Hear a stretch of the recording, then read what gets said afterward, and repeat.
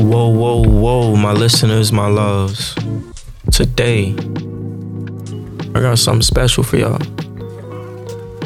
We have Dr. Cameron Williams in the studio with us today. Please prepare yourselves for the episode that will come to be known as the survival of the fitter.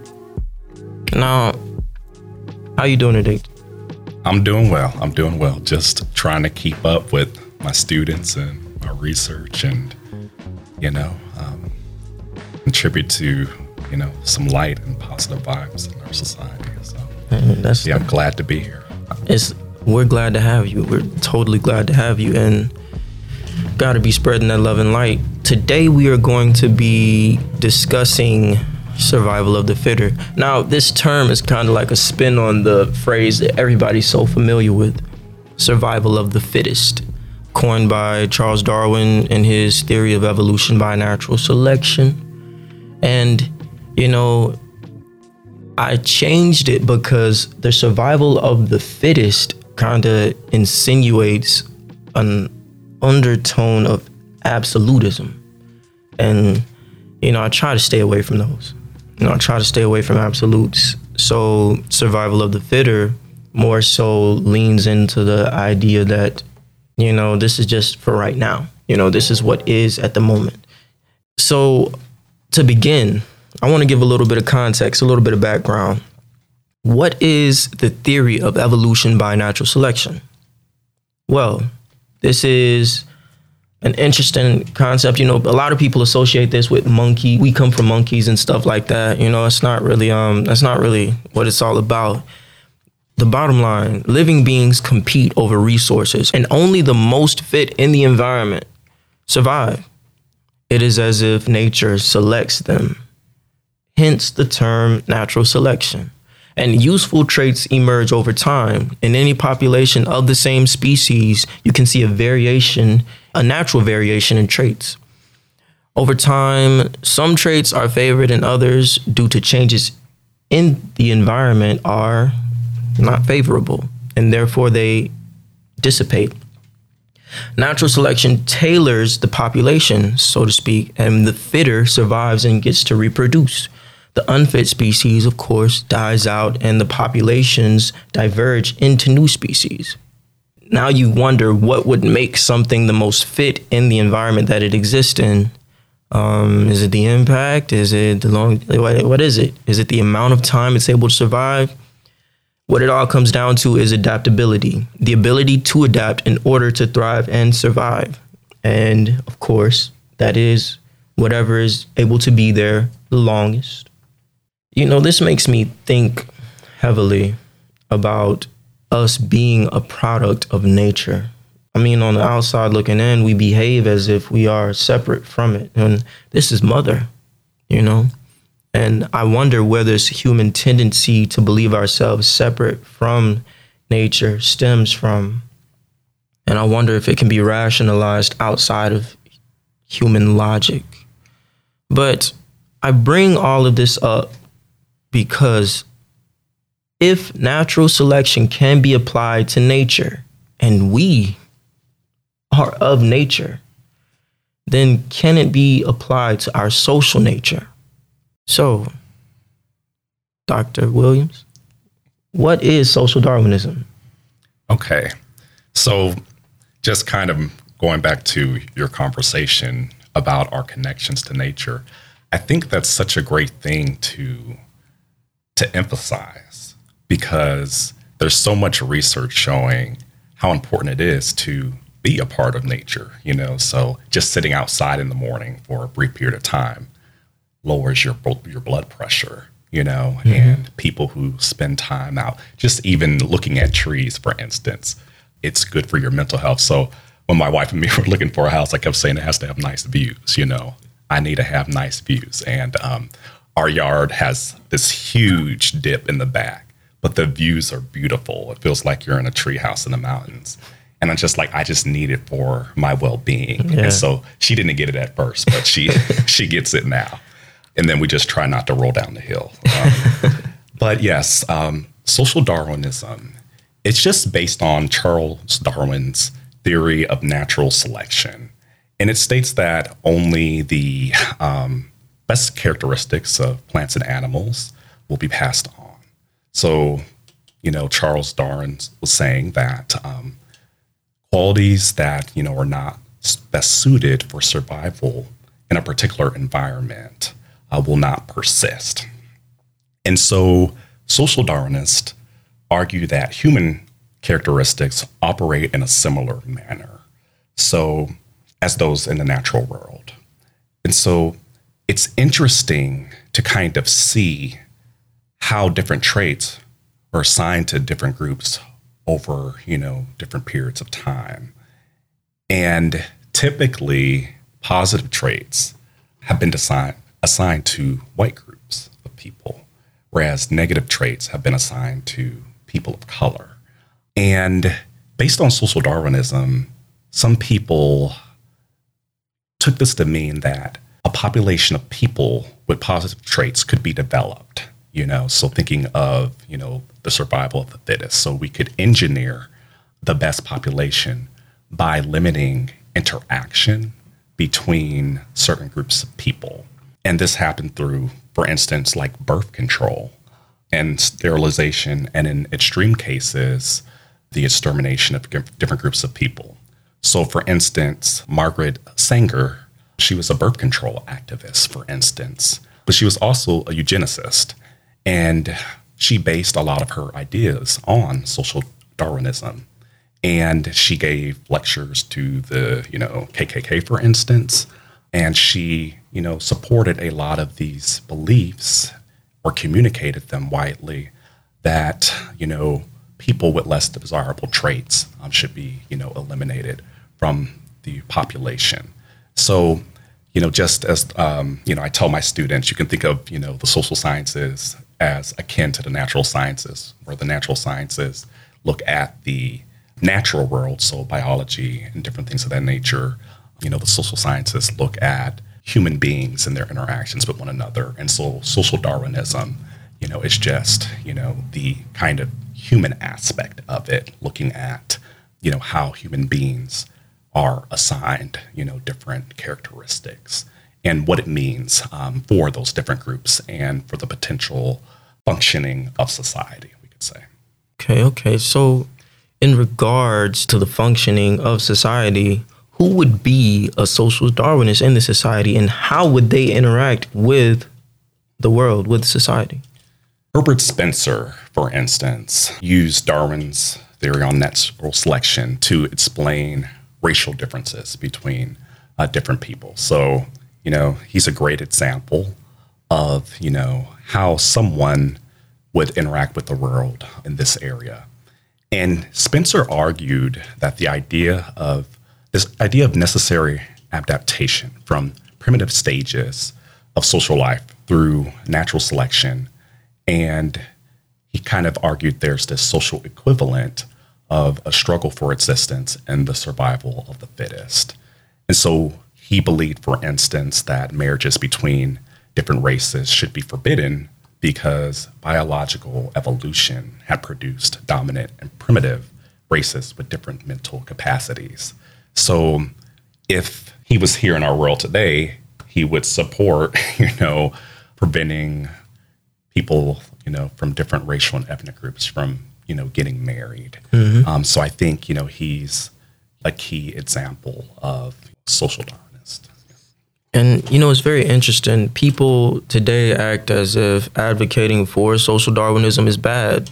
But I think it is pretty obvious that social Darwinism has been upon us for longer than we are willing to admit, because we may not want to face the irrationality of our behavior, of our nature. It may not be the most popular ideology because no one wants to feel inferior to the next man. But the fact is that our society has classism, racism, and institutions with oppression built into their structure. Still present today.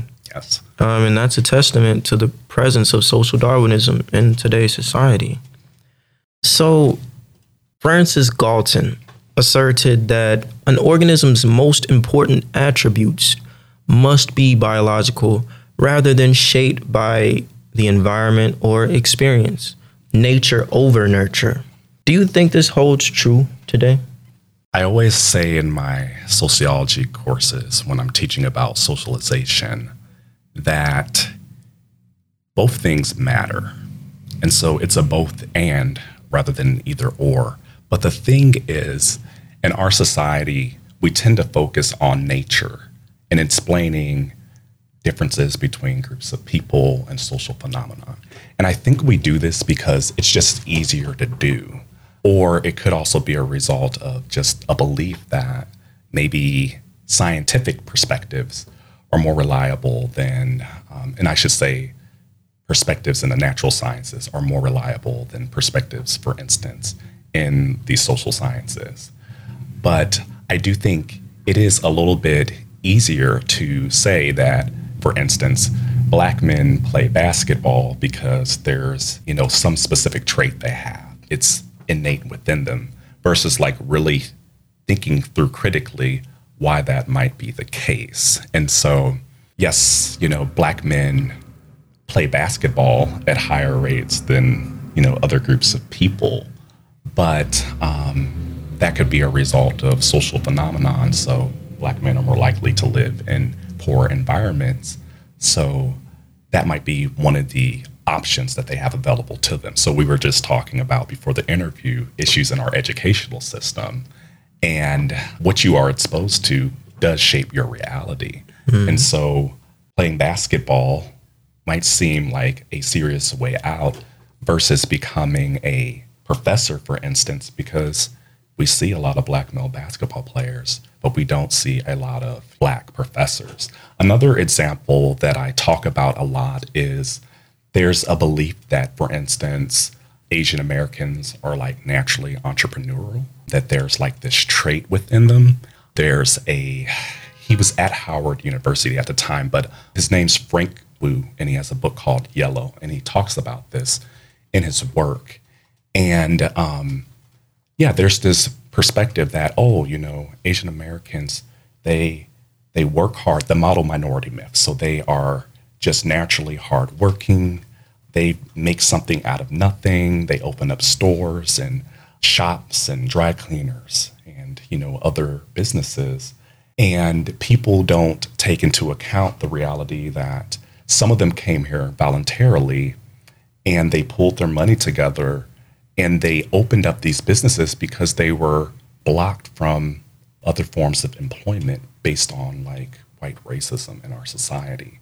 And so they found a way to make it within the society that they were a part of that was oppressing them. And, kind of like what I said with Black basketball players, they found a way to make it within a context that is, hostile to them.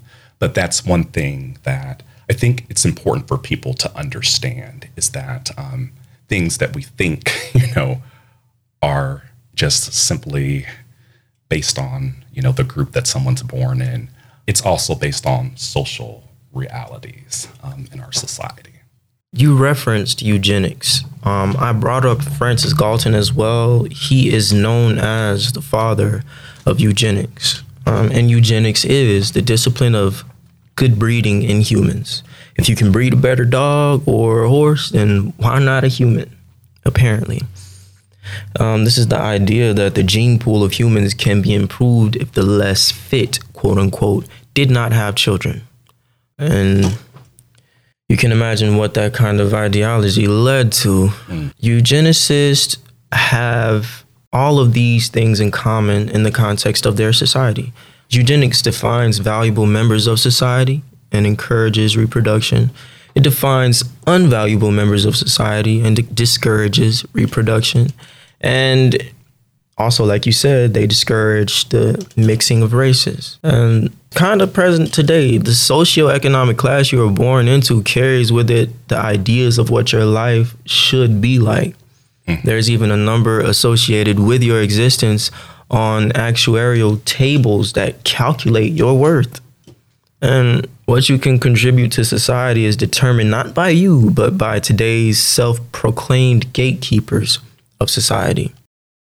Driven by a fear that births of inferior people would lead to weak or criminally degenerate adults, some states in the United States introduced forcible sterilization laws, starting in 1907.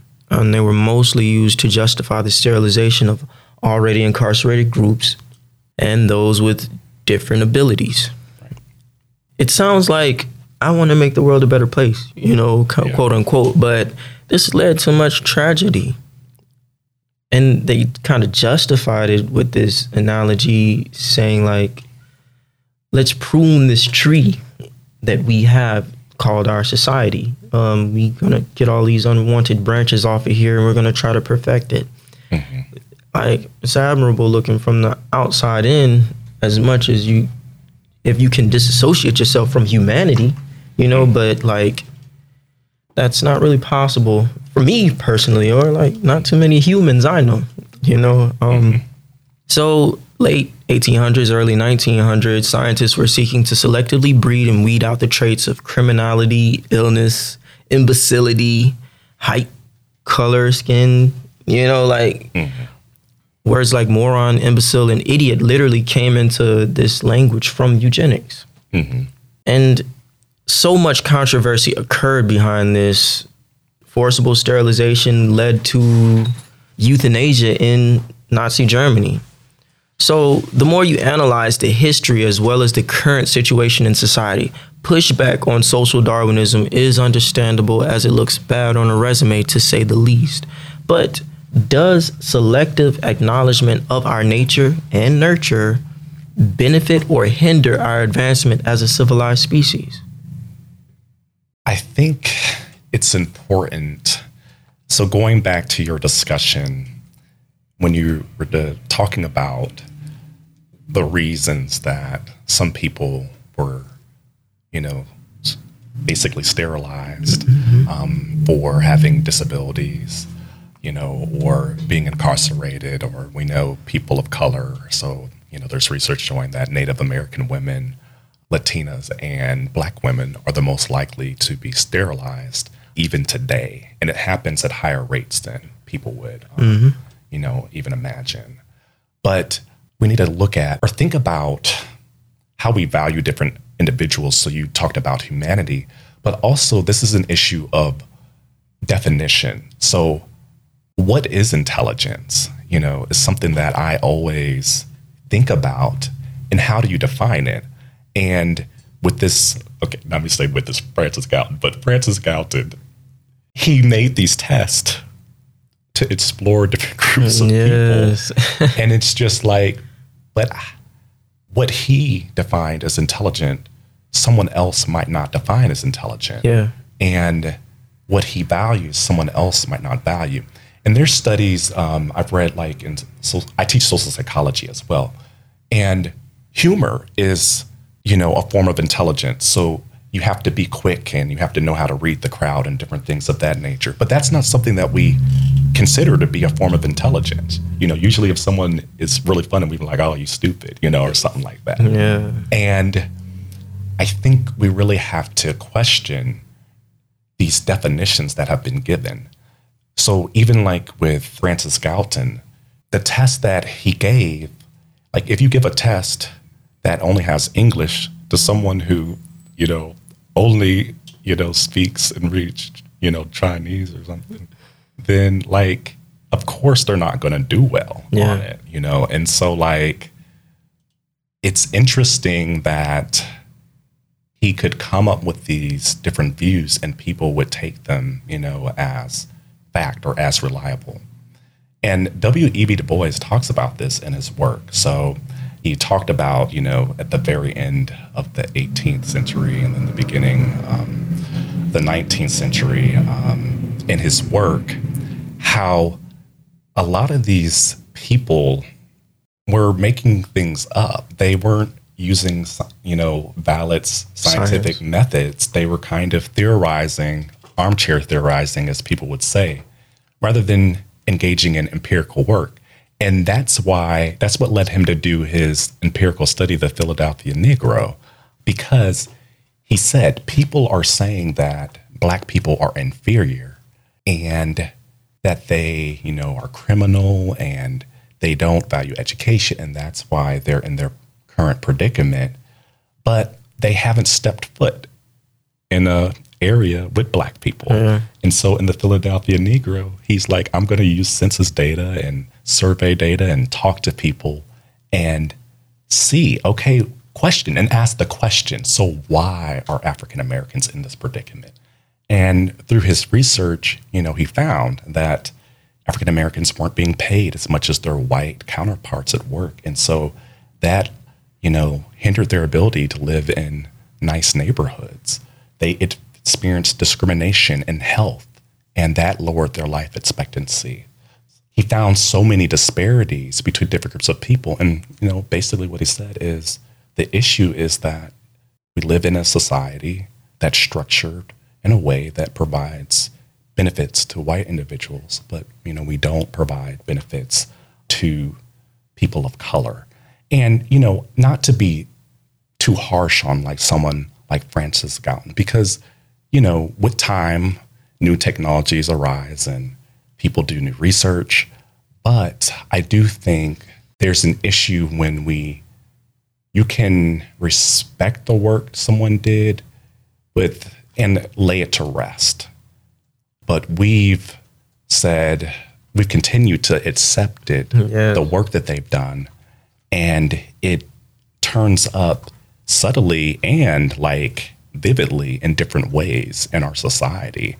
And so we believe things like race to be like an essential biological fact when really it's a social thing. And that's what W.E.B. Du Bois was talking about in his work. And then also some, anthropologists, during his time who were also kind of questioning like, okay, like you're coming up with these, perspectives, but like, what are you basing them on? So I think, kind of focusing on that reality is important, that, we always have to question, the assumptions that we're making. And then going back to your question, it seems like you were kind of asking about like going back to this, tension between nature versus nurture a little bit more. And again, I think we overestimate again the impact of like certain traits. So we can't map like traits of intelligence or being good at playing certain instruments or, playing sports onto like particular racial groups. So, but people believe it to be true. Yeah. But here's the thing, why we can't be too critical of people is our reality reinforces the scientific perspectives that are out in our society today. Y'all, he put quotes on scientific perspective, just so you know, he did the quotation marks. So, I mean, if you believe that, if you hear that Black people are less intelligent, and then you see in the research that there's this huge achievement gap between, white people and, Black people, then it makes it appear to be a reality. But there's this book, I'm actually using it in my class right now, my social stratification course, called Race in the Schoolyard by Amanda Lewis. And one of her goals is to explore how racial realities or racial patterns are reproduced within the school based on interactions between students and teachers. So what she argues is that we focus so much on the quantitative or the statistical aspect of research. So there are statistics showing that Black students don't do as well on exams, or they don't do as well in school. And then also Hispanic students as well. And so she went and, conducted a study at 3 different schools in California. Some were predominantly white, some were, mixed, some emphasized like bilingual education.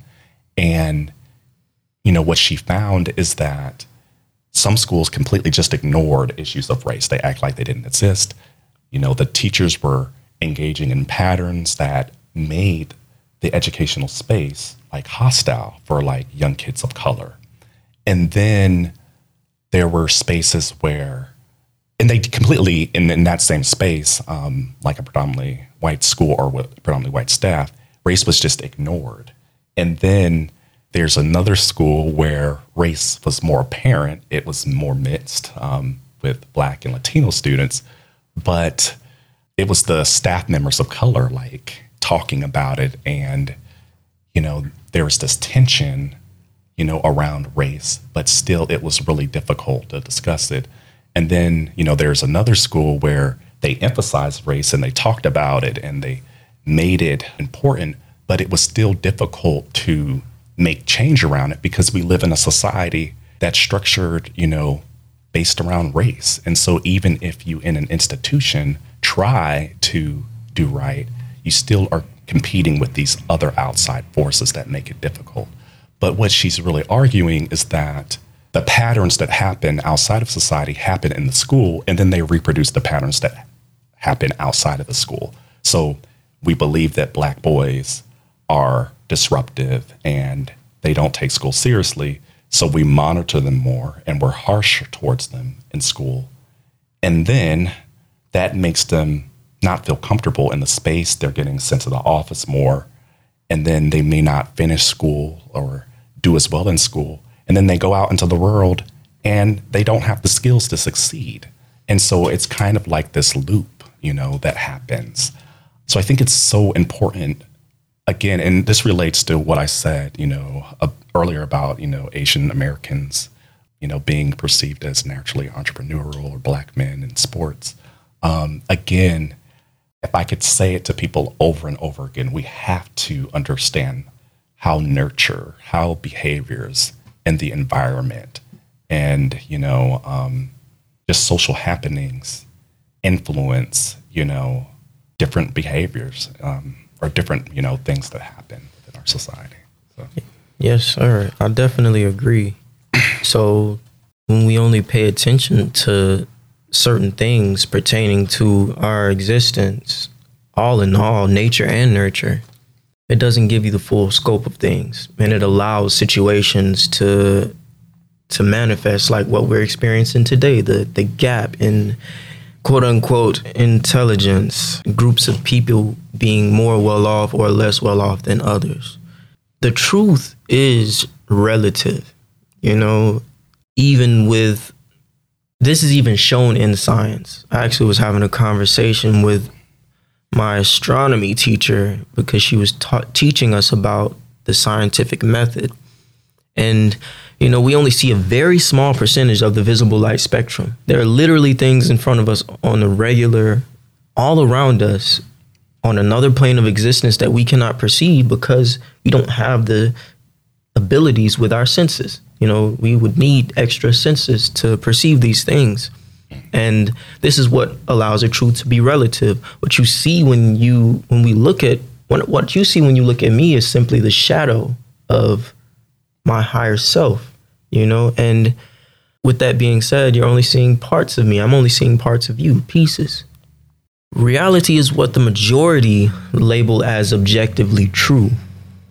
But do you think that humans are even capable of objective observation if everybody literally sees things differently? And we all have our own predispositions. What color is your phone right there, your phone case? So I think it's green.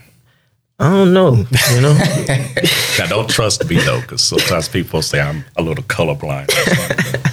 So, but yeah, like, do you? How do you feel about that? Do you think that we are capable of this type of observation, objective observation? Mm-hmm.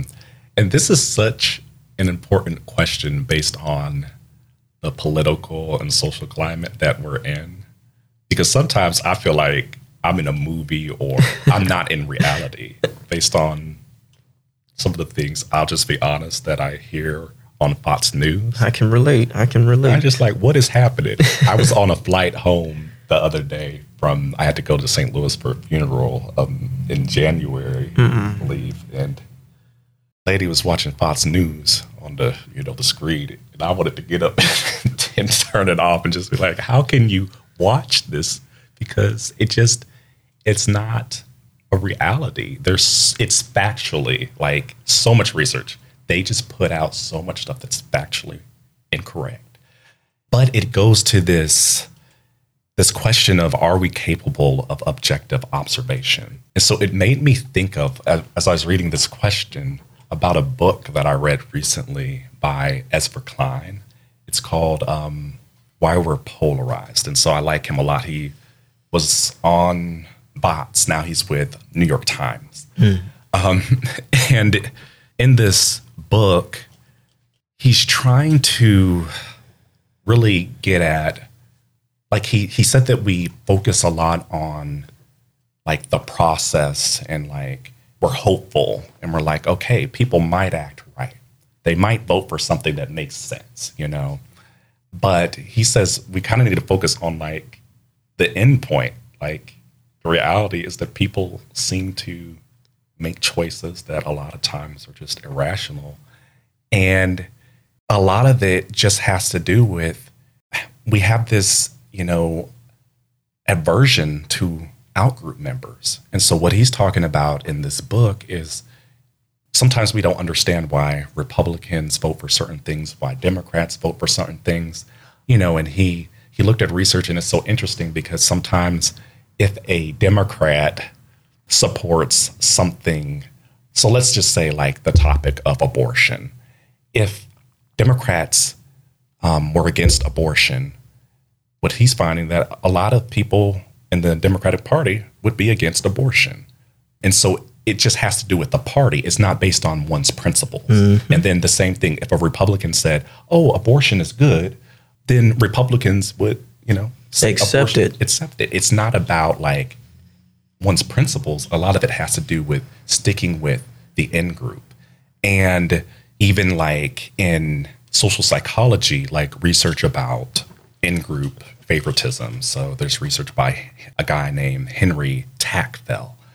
He found in his research that we dislike out-group members. And the way that he studied this, one example he gave is, if you simply flip a coin and you put people into a group based on, whether it's heads or tails, and one group goes into a red group and one group, is blue, the red group will start hating the blue group just because they're in a different group. Mm-hmm. Like, it's all arbitrary. And it's the same thing I think we're seeing. I think it goes back to this whole conversation that we're having. I think we could say it's closely tied or loosely tied to, like, favoring the in group. So why did, Herbert Spencer and Francis Galton have this perception that certain groups of people are better than other groups of people?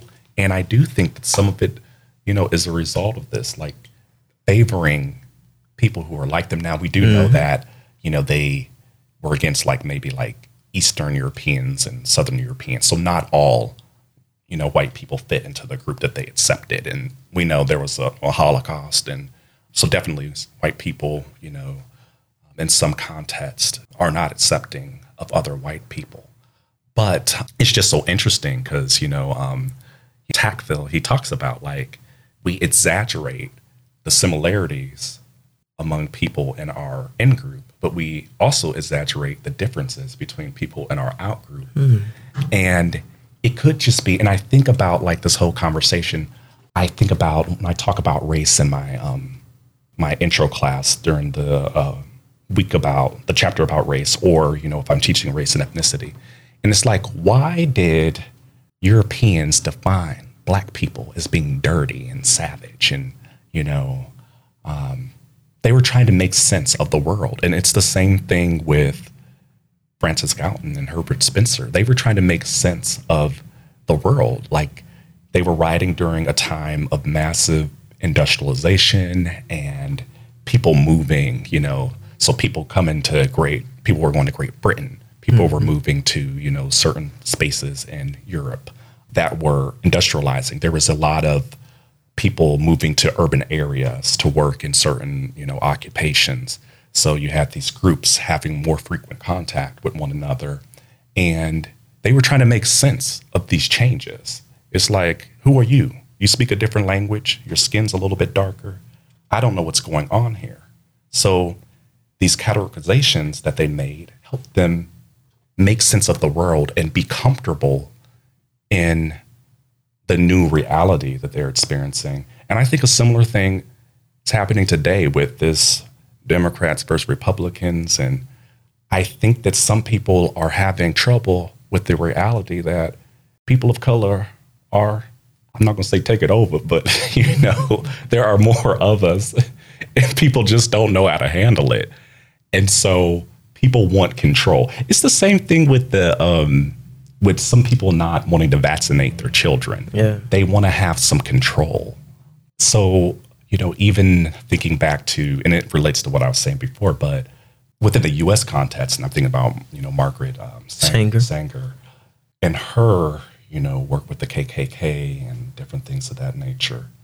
Black people were moving from the South to the North because during Reconstruction and, after they were, emancipated from slavery, and white people were trying to figure out, okay, well, what does this mean for us? And then also to kind of have some control. And a lot of these practices, they're just social control. So, sterilizing Black people, controlling where they can live and different things of that nature. But it's just like industrialization brought Black people to cities, but also Europeans to cities in the U.S. too.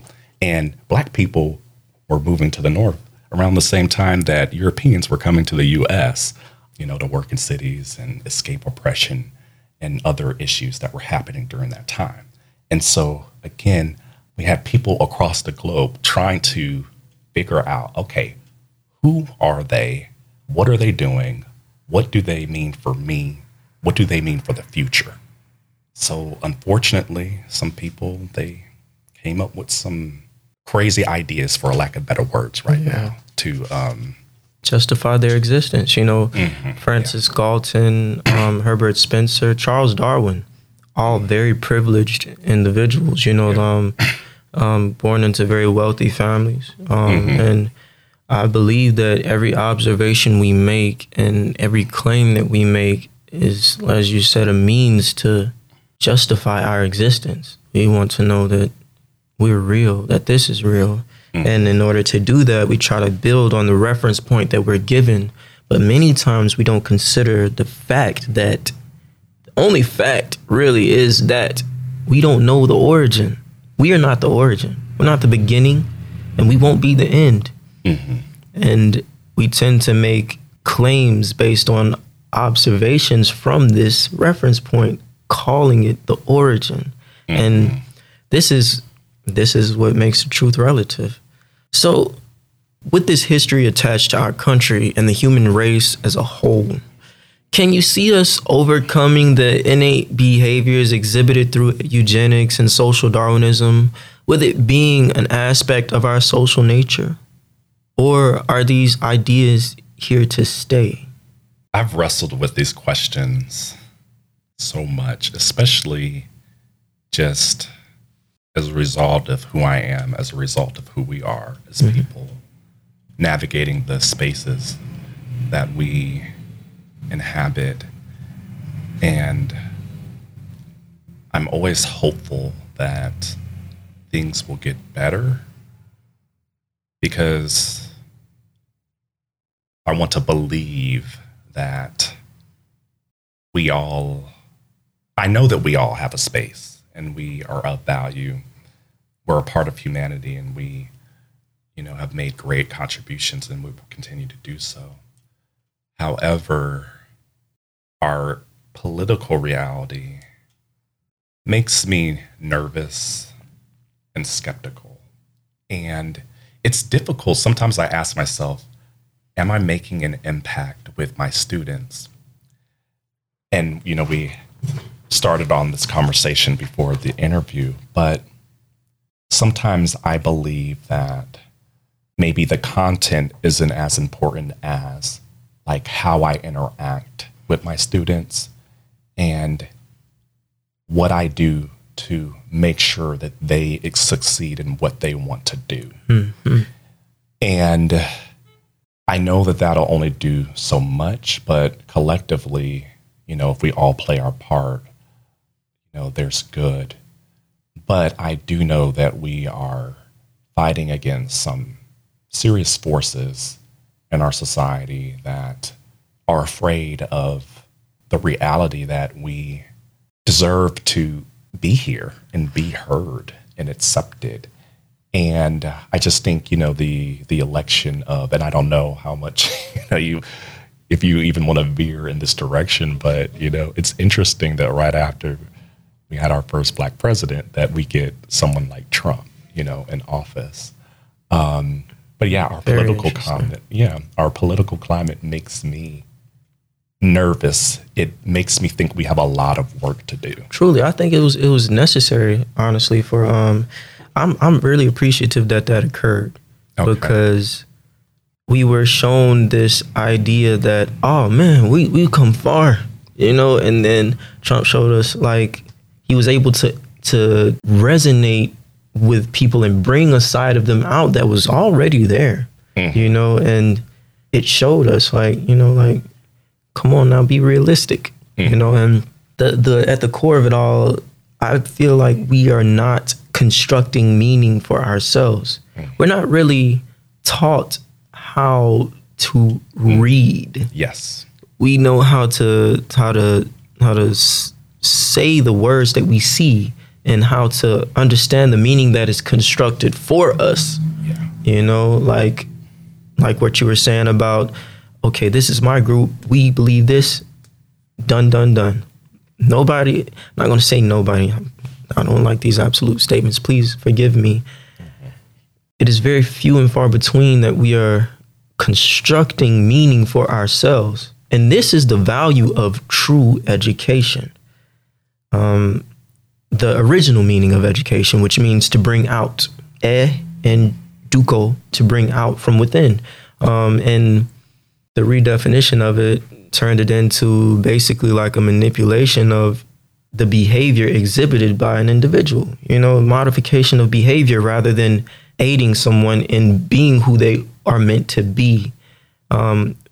Just that alone, we are allowing people to not only construct meaning for us, but to construct our realities and what we mean to ourselves.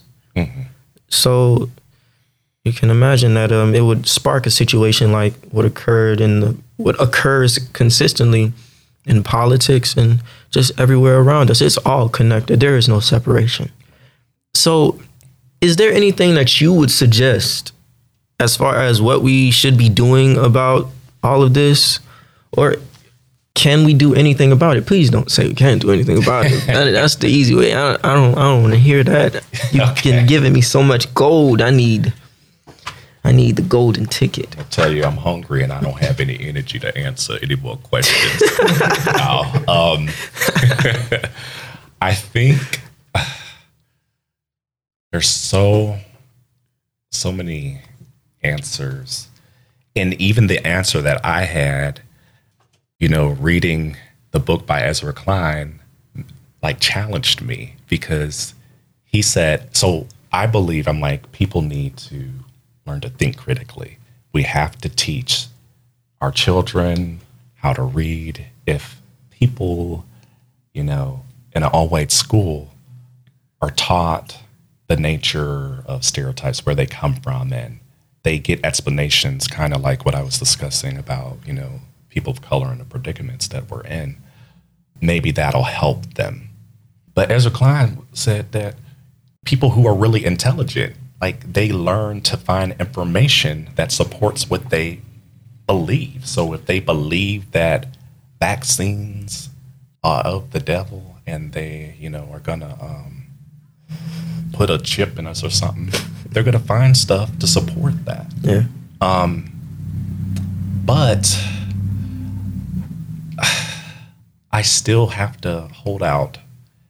I believe that if people are more educated and possibly there's more interaction between different groups of people, and we give more resources to people who are marginalized, it could help in different ways. So I study public housing, for instance.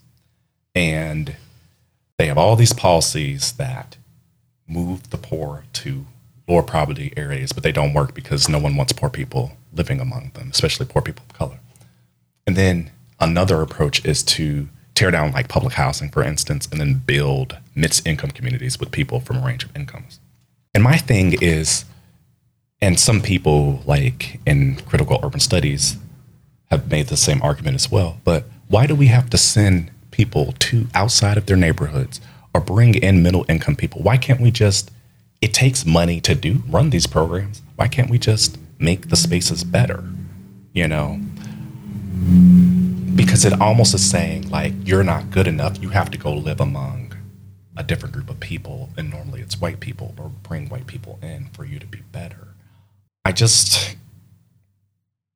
think about this so much, and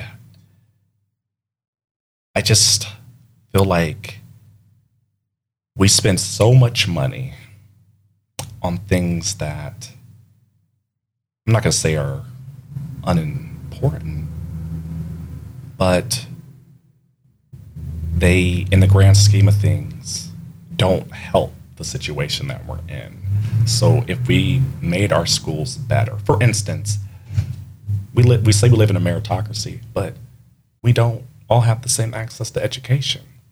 So could we just start with making sure that every student has access to a good education, which would require money and resources? We have the money, we just don't have the will. And I think it's the same thing with these perspectives that have been put out, and then people continue on with them. So why are researchers still treating race as something that is like a variable that really, in the grand scheme of things, isn't that essential to explaining social phenomenon? I just think of like research in the medical field, for instance, and a lot of things that we think is based on race, it's not based on race. It's based on geography, or, maybe body size or whatever. So a pill might work well in African Americans, but it's not because we're African American. It could just be because we tend to have bigger bodies. We're more likely to be obese. And a white person, it might not work as well because they're smaller, and so there might be more of a reaction. So I think really questioning, and this is something that it'd probably be radical, according to a lot of people. I think that people of color should be, in the American context, should be treated as a vulnerable group who needs to be protected. And what we say and do to people of color should be carefully monitored, and we should be treated delicately. So just like with the Holocaust, you can't go around, saying that it didn't happen in certain places in Europe. And, I went to Rwanda to learn about the genocide, and you cannot deny that the genocide, you can't say that there was not genocide. That's offensive. And they actively work to respect the history. And I think that we need to do that here. So when you say that people can say whatever they want, I don't agree with that. And that gets into freedom of speech. But no, you cannot just walk around saying that Black people are stupid, or that Asians need to go back to where they came from. These things that people say, and we know from the pandemic they have meaning, because you all read all these stories about older, Asian Americans getting attacked, and younger ones too, because of things that Trump said while he was in office. So the things that people say, they have meaning, and I think that people need to be held to account for what they say. And I think that could help. I'm not saying that people won't forget, but when you keep bringing it up again, of course people are going to have that perspective. So yeah, I really think that we have to protect, but that would come with acknowledging, and we have a hard time of acknowledging that we've treated different groups of people terribly in our society. And then the whole conversation about books and critical race theory and how there's attacks on information. And so it's just I don't want to, make it seem like it's all negative, but I guess I offered a solution. Yeah. So, I mean, I see what we're up against, but I just feel like if I don't know, even teachers, when they're dealing with those young children, dang, they go through so much. And I have an opportunity to give them a little bit of peace and positivity in this interaction. And that's how I feel like when I'm in the classroom, I might be the only positive experience a student has within this this context at CSU. I'm sorry to say it. And it could be because of my race. It could be because of my teaching style. It could be, as a result of an assortment of things. But I'm going to actively try. And there's an active effort, and I think that people have to put in the energy. Just like as a man, there are things that I don't experience, that women experience. And there are things that I can't say that, women can say. And I'm okay with that. And I think other groups of people or more people need to be okay with, understand your positionality and be careful in what you say and what you do, because it has meaning. So I don't know. We could talk about this stuff for days and days and days, You've given me an amazing response, truly. What do you think? Don't leave me on the... I want to hear from the youngins. Well, first of all, I can definitely see us overcoming this behavior. Everything from the margin moves to the center. Anything that was once unpopular will be popular sooner or later. It's inevitable. This is the cycle of things. And what I would suggest personally to people that identify as Black people, first of all, we have to understand that according to the Declaration of Human Rights, you don't have rights when you identify as a color. Only when you identify as a nationality will you have rights in an international court of law. And we have arbitrarily been deviated from this train of thought. We're bombarded with this ideology of being Black when at the root of it all, who are you really? What are you really? I love it as something that we rally around and connect over, but the thing is, if we want to really get to the root of all of this, then we have to confront these uncomfortable situations that a lot of people don't really want to talk about, and with the concept of race being something that literally was created as a social construct just for the justification of oppression and colonization and European world domination, let's step away from that framework and stop trying to conversate within this context that isn't even meant for us to be having this conversation in, and just be careful about the way we're using this language, understanding where it came from, why you're speaking it, and we start from there. We can do so much.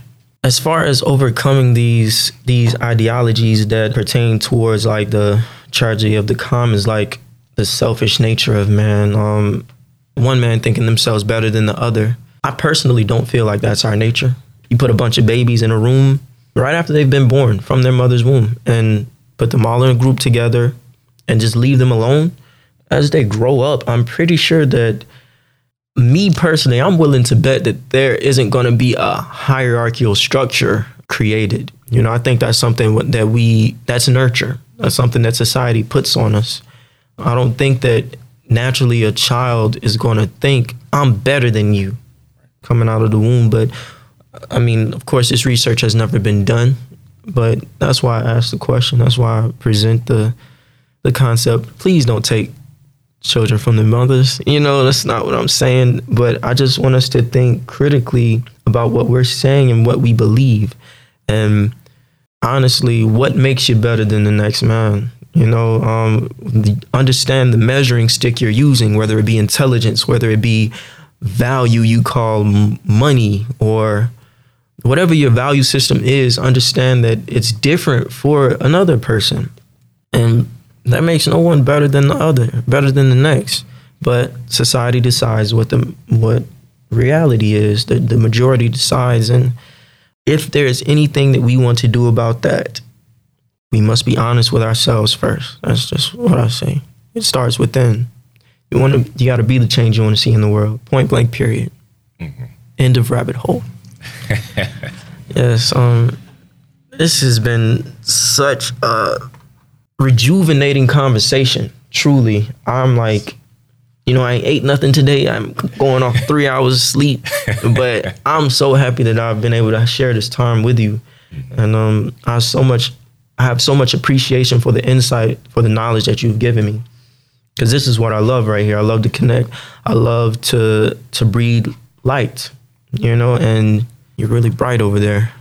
Is there anything else that you would like to say to my loves, my listeners? Just say to y'all students, keep your heads up. You can do it. And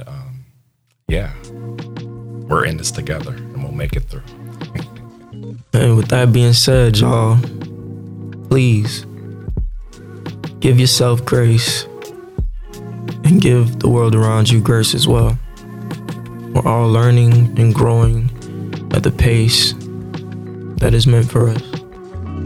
Take care. Love. Man. That was nice. Great conversation. Man. You talked about critical race theory towards the end. It's so interesting. I have an interview tomorrow with the assistant district attorney.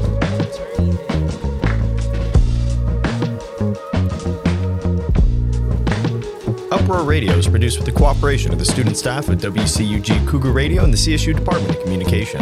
Thanks to Department Chair Dr. Dana Gibson and WCUG Faculty Advisor Dr. Bruce Gatt for their help in airing this show.